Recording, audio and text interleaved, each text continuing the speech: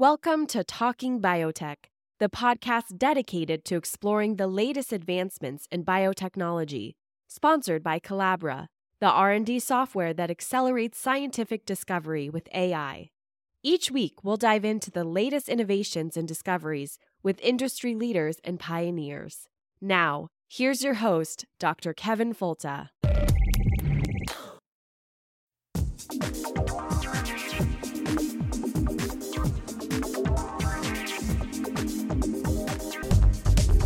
Welcome to the Talking Biotech podcast. It's the weekly podcast about agriculture and medicine with an emphasis on biotechnology and the good things we can do for people and the planet.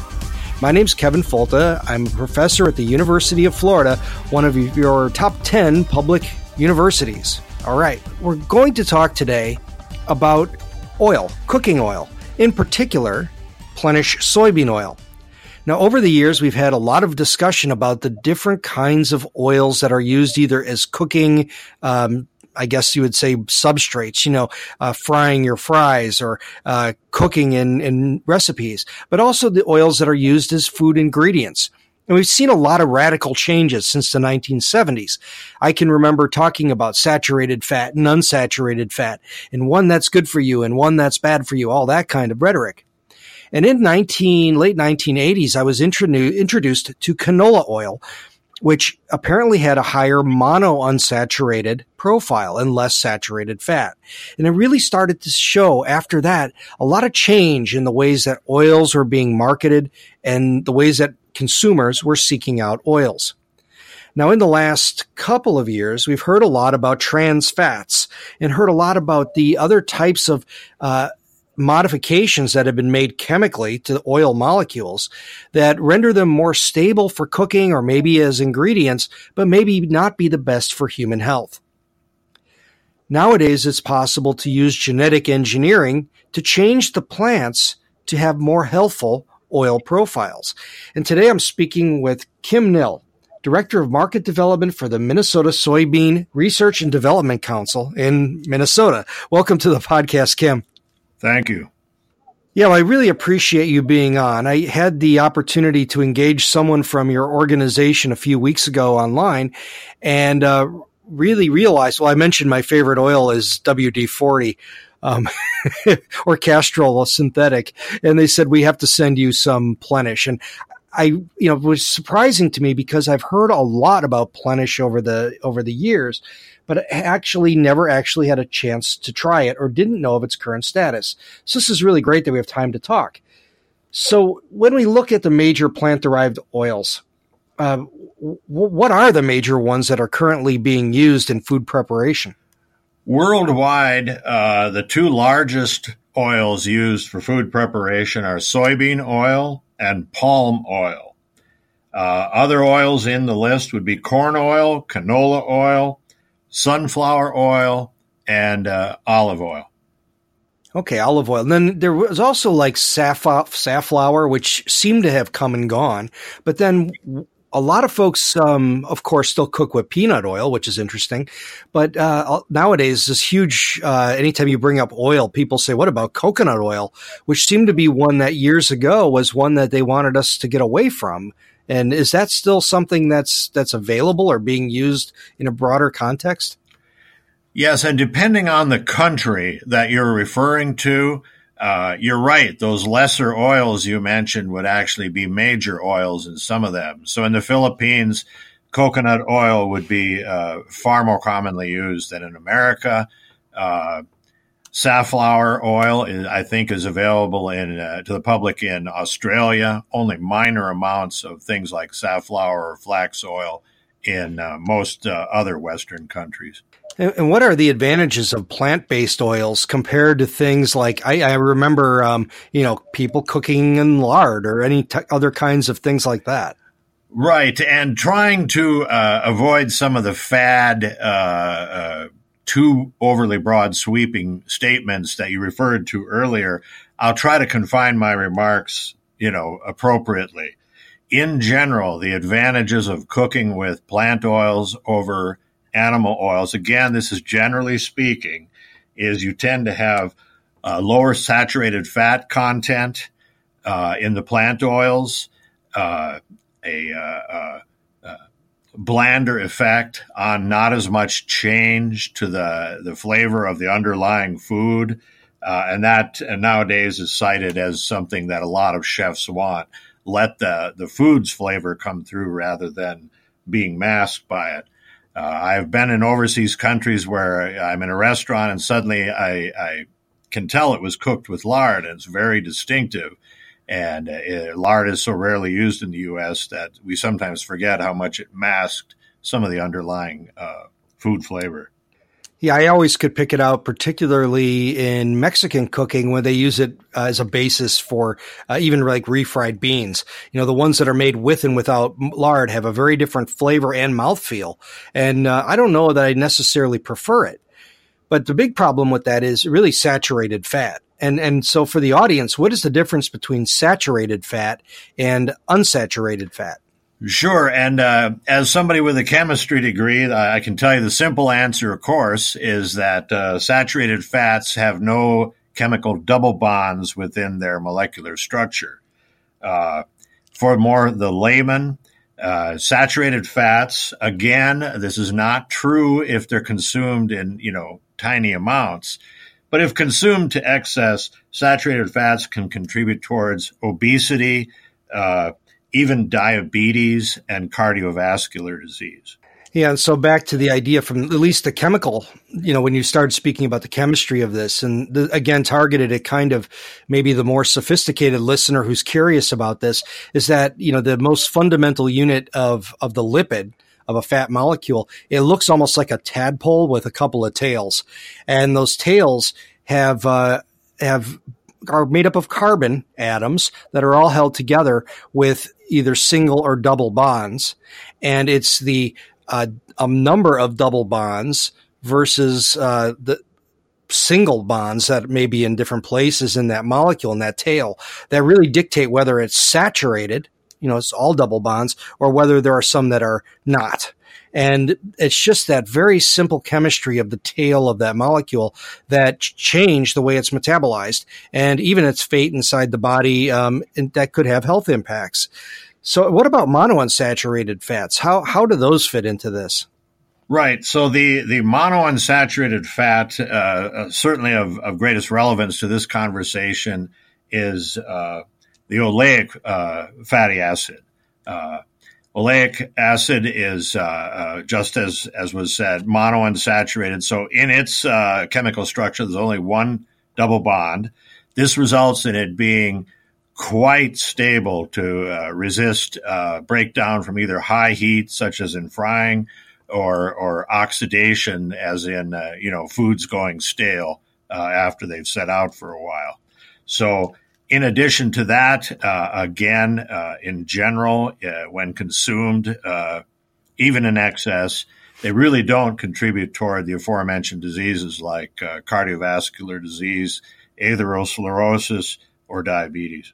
And could you speak a little bit more to the role of fats in food preparation or as an ingredients and the relative stability of the different kinds of oils? I know that when you have a fryer, for instance, that different types of saturation really change its properties in a fryer and the number of times you can use it and then also in food itself, like, or I shouldn't just say in food, in any ingredient, even if it's cosmetics or whatever, that their time before they, in the word that they usually throw out there, go rancid, can be related to that kind of oil quality. Can you give us an idea about that? Right. So around the world, there are a lot of erroneous beliefs about shelf life and going rancid, which in general is just oxidation of the double bonds we mentioned. So if we confine ourselves to the unsaturated fats, as was mentioned, since it only has one double bond in the molecule, oleic acid is the least likely to spoil or break down quickly, whether from heat or oxidation. On the other end of the scale would be linolenic acid, which is present in most plant oils, and that has 3 double bonds. So it's called an N3 or omega-3 fatty acid. Yes, if you treat it badly, so in other words, if you store it at too high of a temperature, or if you expose it to sunlight, that you don't keep it in the pantry with the door closed, you can have the oils that contain quite a bit of linolenic, the omega-3 I mentioned, go rancid rather quickly. And that's really, though, a thing of the past in the United States. Most food preparers have proper storage now. They know that a bottle of soybean oil, for instance, just like numerous other ingredients they use, should be kept at, room temperature or maybe slightly cooler in the dark, so that it doesn't, photo degrade. And that, along with modern refining methods, and at least in my house, we routinely have bottles of soybean oil that stay fine for a year when stored in such conditions. Yeah, likewise. Oil lasts a long time by us, and different oils for different applications. And we'll cover that back on the other side of the break. But you mentioned this thing of omega-3. When you talk about plant oils and you hear omega-3, omega-6, omega-9, and even fish oils, what is that omega-3 number referring to again? Again, it's been misused and subject to a lot of fads over the years. So omega-3 refers to fatty acids that chemists call N3 oils because they have 3 double bonds within the molecular chain that comprises that fatty acid.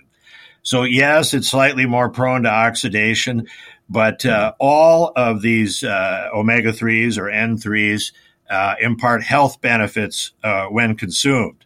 And so, for instance, linolenic acid, again, present in many of the plant oils, not in any animal oils, is an omega-3 that you actually can put a heart label health claim on it. So soybean oil in the U.S. can have 2 different labels approved by the FDA that cite the fact that it's better for you when consumed in terms of heart health benefits. Europe and most other Western nations also allow a health label claim for linolenic acid containing foods. Again, it's subject to, minimum amounts, et cetera. But I'd like to point out that it's not just the omega-3 content of what you eat all on its own. More important is the ratio. So, for instance, the ratio of the N3 or omega-3 in a given oil to the N2 or linoleic is the most common N2 fatty acid in the U.S. diet. Just as you can imagine from what was discussed earlier, that's because it has 2 double bonds in its fatty acid chain molecular diagram. But the human body can readily convert linolenic into the so-called fish oil fatty acids, DHA and EPA. But that is hindered if there is an excess in the diet of linoleic acid. So unfortunately, in the U.S. diet, we tend to have a ratio of 10-1 or even higher. And that slows down the body's ability to convert linolenic into the fish oil fatty acids. But in at least one of the high oleic oils that we're about to talk about in a few minutes, the ratio is actually 1-1. And then the body rapidly converts them to the fish oil fatty acids, again known as DHA or docosahexaenoic acid, EPA, eicosapentaenoic acid. So really the thing we want to be shooting for then is finding foods or finding oils that have a higher oleic content, because that oleic content is the one that's most convertible to the ones that have the ultimately the endpoint health effects inside the body, right? So that's where we step off. Yes. So all of the high oleic oils, you have a concomitant decrease in linoleic content as you increase the oleic content. And that's because they're on the same biochemical synthesis pathway within the plant. High oleic oils are made by down-regulating the desaturase enzyme that normally would convert some of the oleic to linoleic, and then that's even further to linolenic. But by down-regulating the relevant enzymes, you wind up with a far healthier oil in which much of the linoleic is instead replaced by oleic. And that ratio I mentioned is far closer to the ideal, which is 4-to-1 or even a smaller ratio. Now, we know you work with the soybean industry and the soybean folks, but if you look across all the oils that are out there from corn and canola, and what are the differences in terms of just as they are naturally with that linolenic or linoleic to oleic ratio? And are they all about the same, or is there one or the other that gives you a little different profile? No, they are by no means the same. So, for instance, sunflower oil has virtually zero linolenic in it. Corn oil, the same, virtually zero linolenic in it. So the ratios there are not going to help you as far as getting toward that ideal ratio. Some that naturally contain significant amounts of linolenic are soybean at 8% linolenic and canola at 10%. Okay, that really helps a lot in understanding how this can work. So when we get back from the break, we'll talk about how this is done in the modern engineered plants and in the plants that are giving rise to Plenish oils. We're speaking with Kim Nill. He's the Director of Market Development at the Minnesota Soybean Research and Development Council, and we'll be back with more Talking Biotech podcast in just a minute.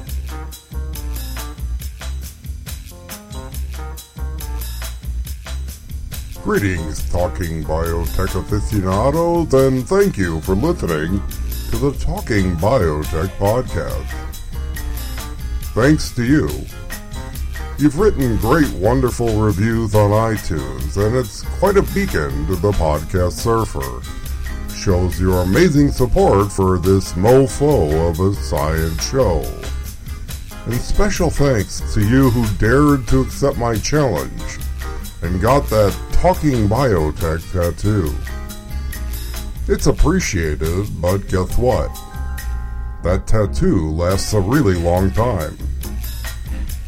It's my hope that someday, a few decades from now, we can look at your dermal commitment to a science podcast and ridicule you for defacing your flesh. Our hope is that your days in assisted living will use that tat as a conversation starter, reminding the elderly of the dark ages when science was shunned for flashy marketing and myth that placed fear over reason. However, with the support of so many listeners, we're moving innovation to application and helping people and planet along the way. So tell a friend, write a review on iTunes, and most of all, share the beautiful science that we learn from the expert guests that kindly share their expertise here on the Talking Biotech podcast. And we're back on the Talking Biotech podcast. Today we're speaking with Kim Nill. He's the Director of Market Development for the Minnesota Soybean Research and Development Council, and we're talking about the development of high oleic soybean oils. And it's been an area of interest for me for a long time, because if I have my choice between which oil to choose, choosing the one which may have the best performance in cooking as well as potential health benefits really is a good move. And so understanding what these different oils are, is something that all of us should really consider. Now, to get there, there's been some interesting genetic tweaks that have been done in order to get plants that produce the higher oleic oil content.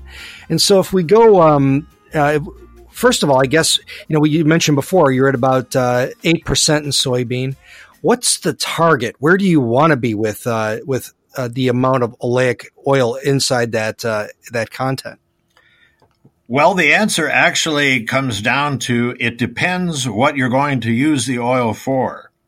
So, for instance, in what we call in the industry salad oils, in other words, just that, at a restaurant, for instance, simply sprinkled or dumped onto your salad, depending on your preferences, then the answer would be you would want the linolenic, the omega-3 content, as high as possible.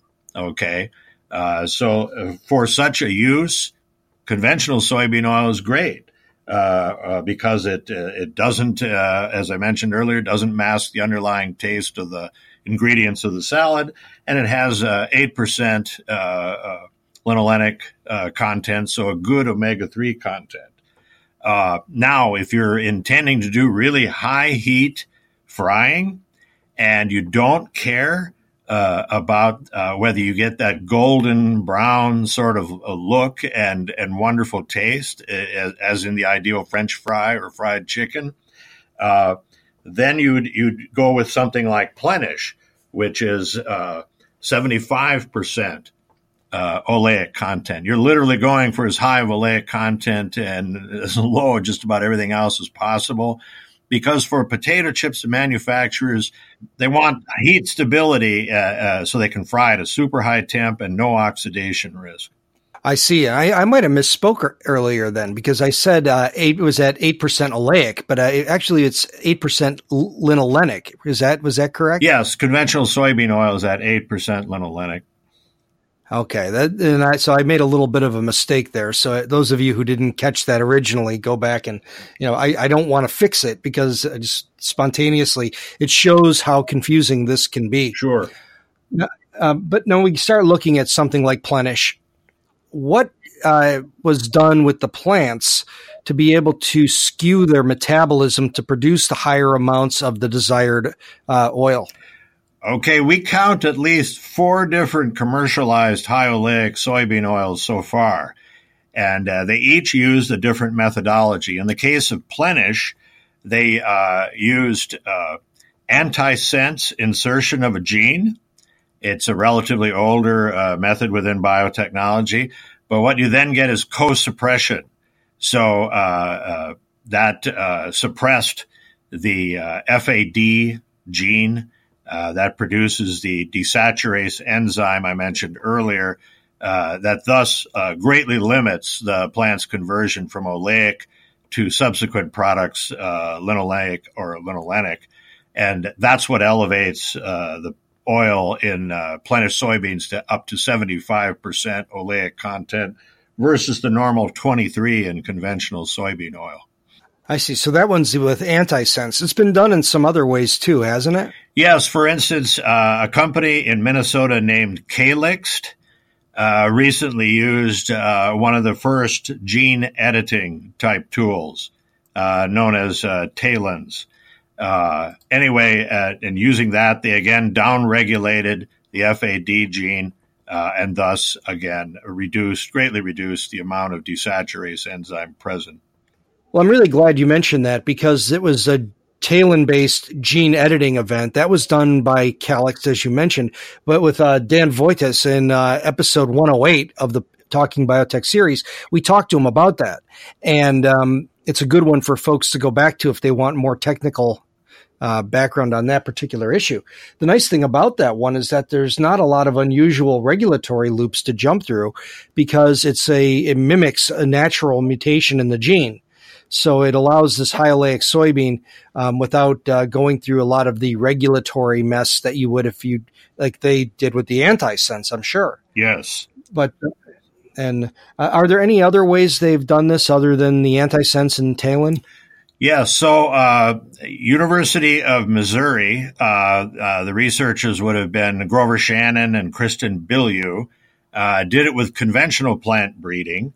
And there what they did was they got a doubling up of some of the relevant FAD genes in order to, without the use of either gene editing or transgenics, they were able to impart, again, in the high 70% to almost 80% oleic acid. And that was, again, one that by all definitions is conventional plant breeding developed. Some of the alleles they used were found in germplasm collections, but they also used at least one that was done via mutagenesis. Well, it's really interesting how that you can get to the same endpoint by all these different roads. And really just thinking about the gene editing one, since that's always a hot topic here on the podcast, how much of the oil comes from gene edited plants? Are those widely in distribution at this point? Not yet. So to give you an idea of the relative acreages, during 2018, 350,000 acres of Plenish were grown in the Midwestern U.S., and of that, in comparison to that, the Calyx gene editing one was at approximately 16,000 acres. It's because of its relative newness. So, for instance, for 2019, Calyx predicts it will double the acreage of that soybean, and there's little reason to believe it won't rapidly increase in acreage in the future. That's really good. I've been following them with a lot of excitement because they were using this, CRISPR-Cas9 steals the show when we talk about gene editing. But here's a great example of this TALEN-based approach, which really does a comparable job. And I'm really glad that these products are starting to hit the market because it really opens the door for a lot more innovation, especially from small companies and universities where we previously couldn't compete in the transgenic part because of the huge amounts of regulation we have to deal with. If you look at, I guess the next real question for you is, if we look across, let's just say Plenish oil, what is the composition of that with respect to, and you mentioned, the oleic levels are higher, and what is the exact composition of all of the oils that are present inside that particular product?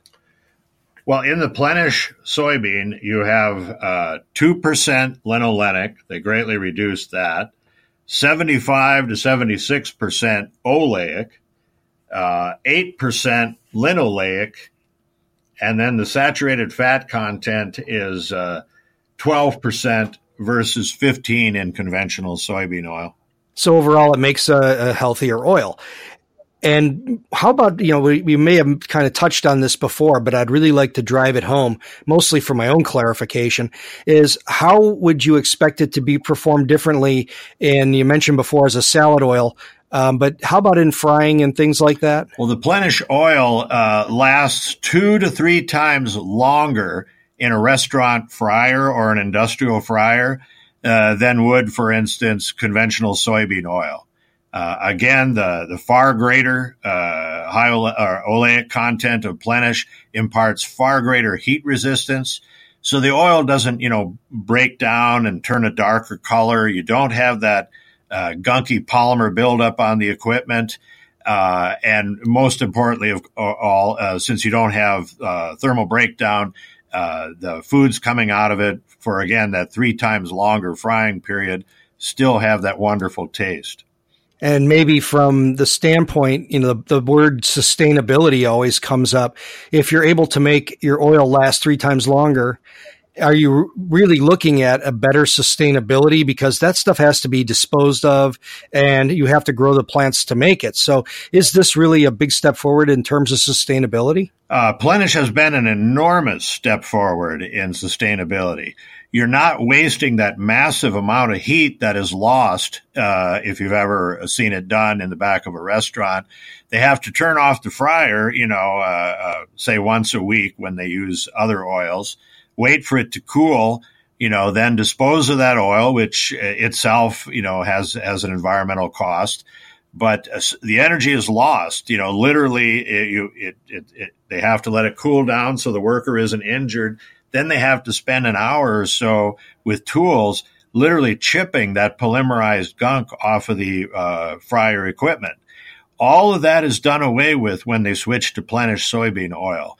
You don't have that polymer buildup. Again, you're only shutting it down and replacing the oil 1/3 as many times. And it's been calculated in a recently published paper. There's an almost 30% increase in what's called the life cycle assessment efficiency. In other words, a reduction of adverse environmental impacts for this switch to Plenish high oleic soybean oil. Huh. I wish I would have had this back in the 80s when I was dropping chimichangas into a fryer, because that cleaning the fryers and all of the grease traps, it was the most disgusting job in a restaurant.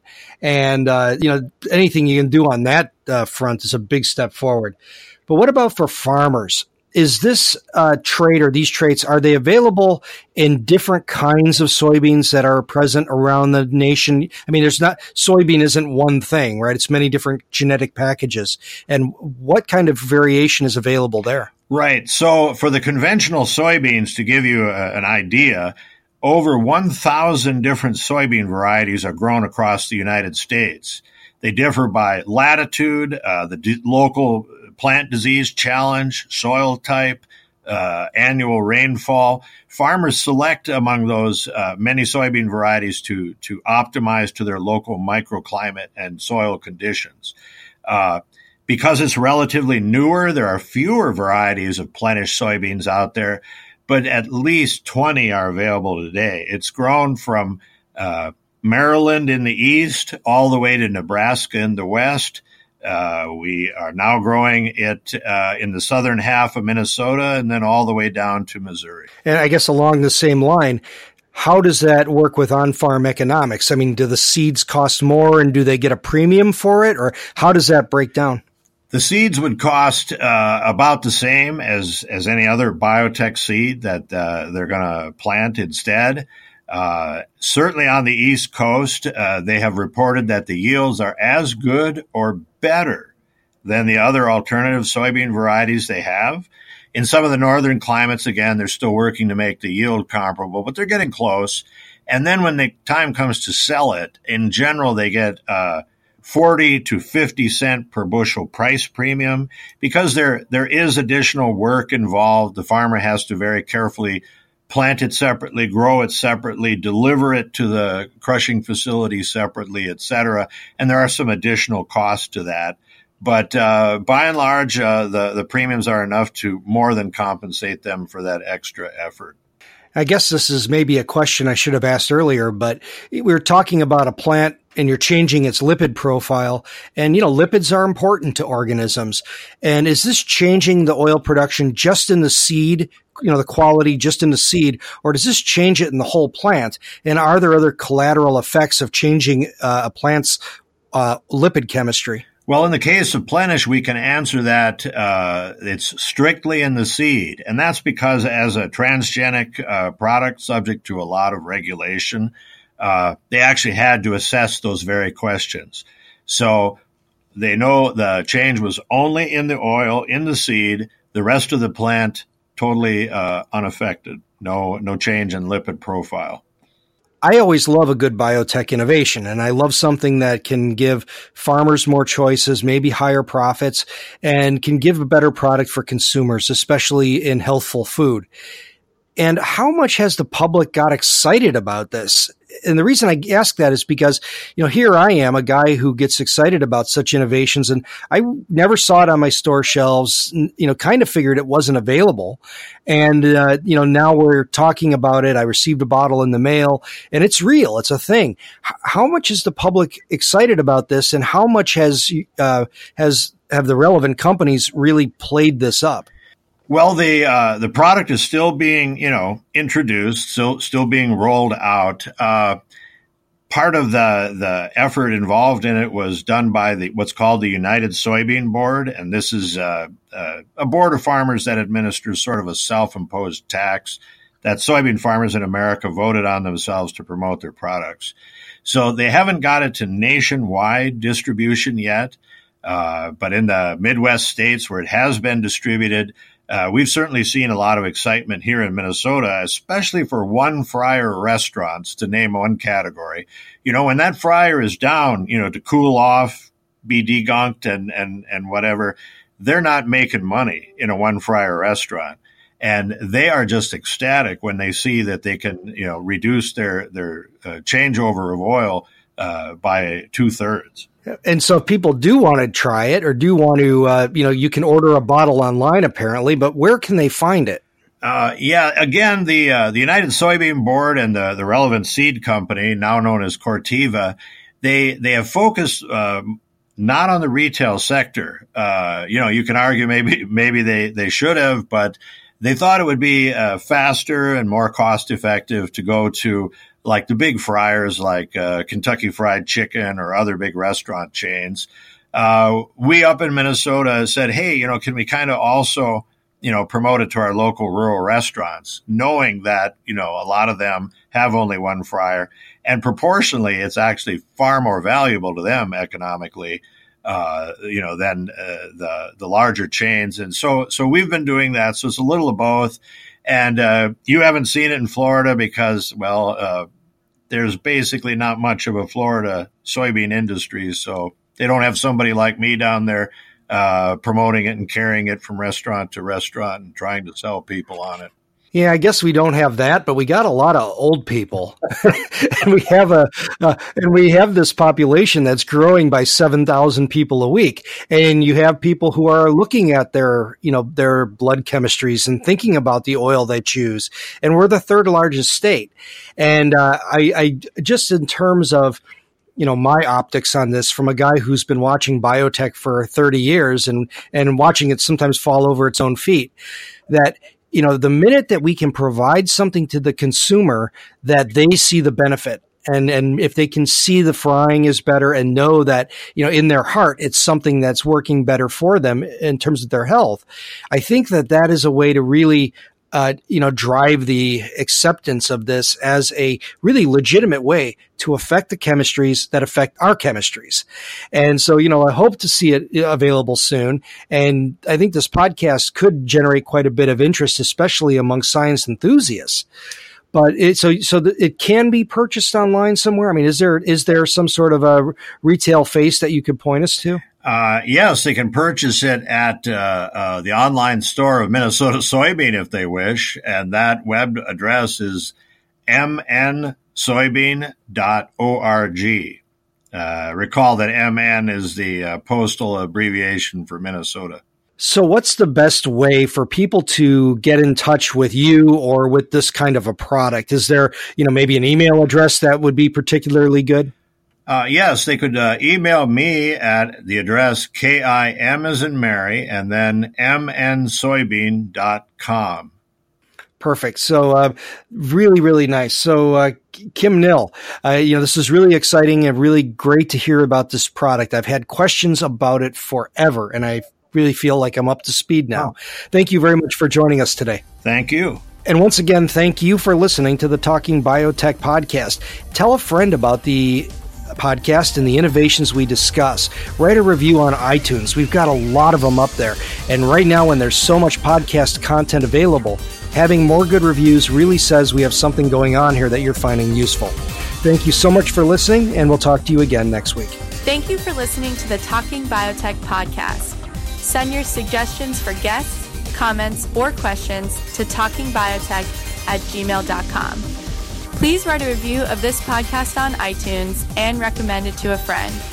More downloads help us reach a wider audience with science.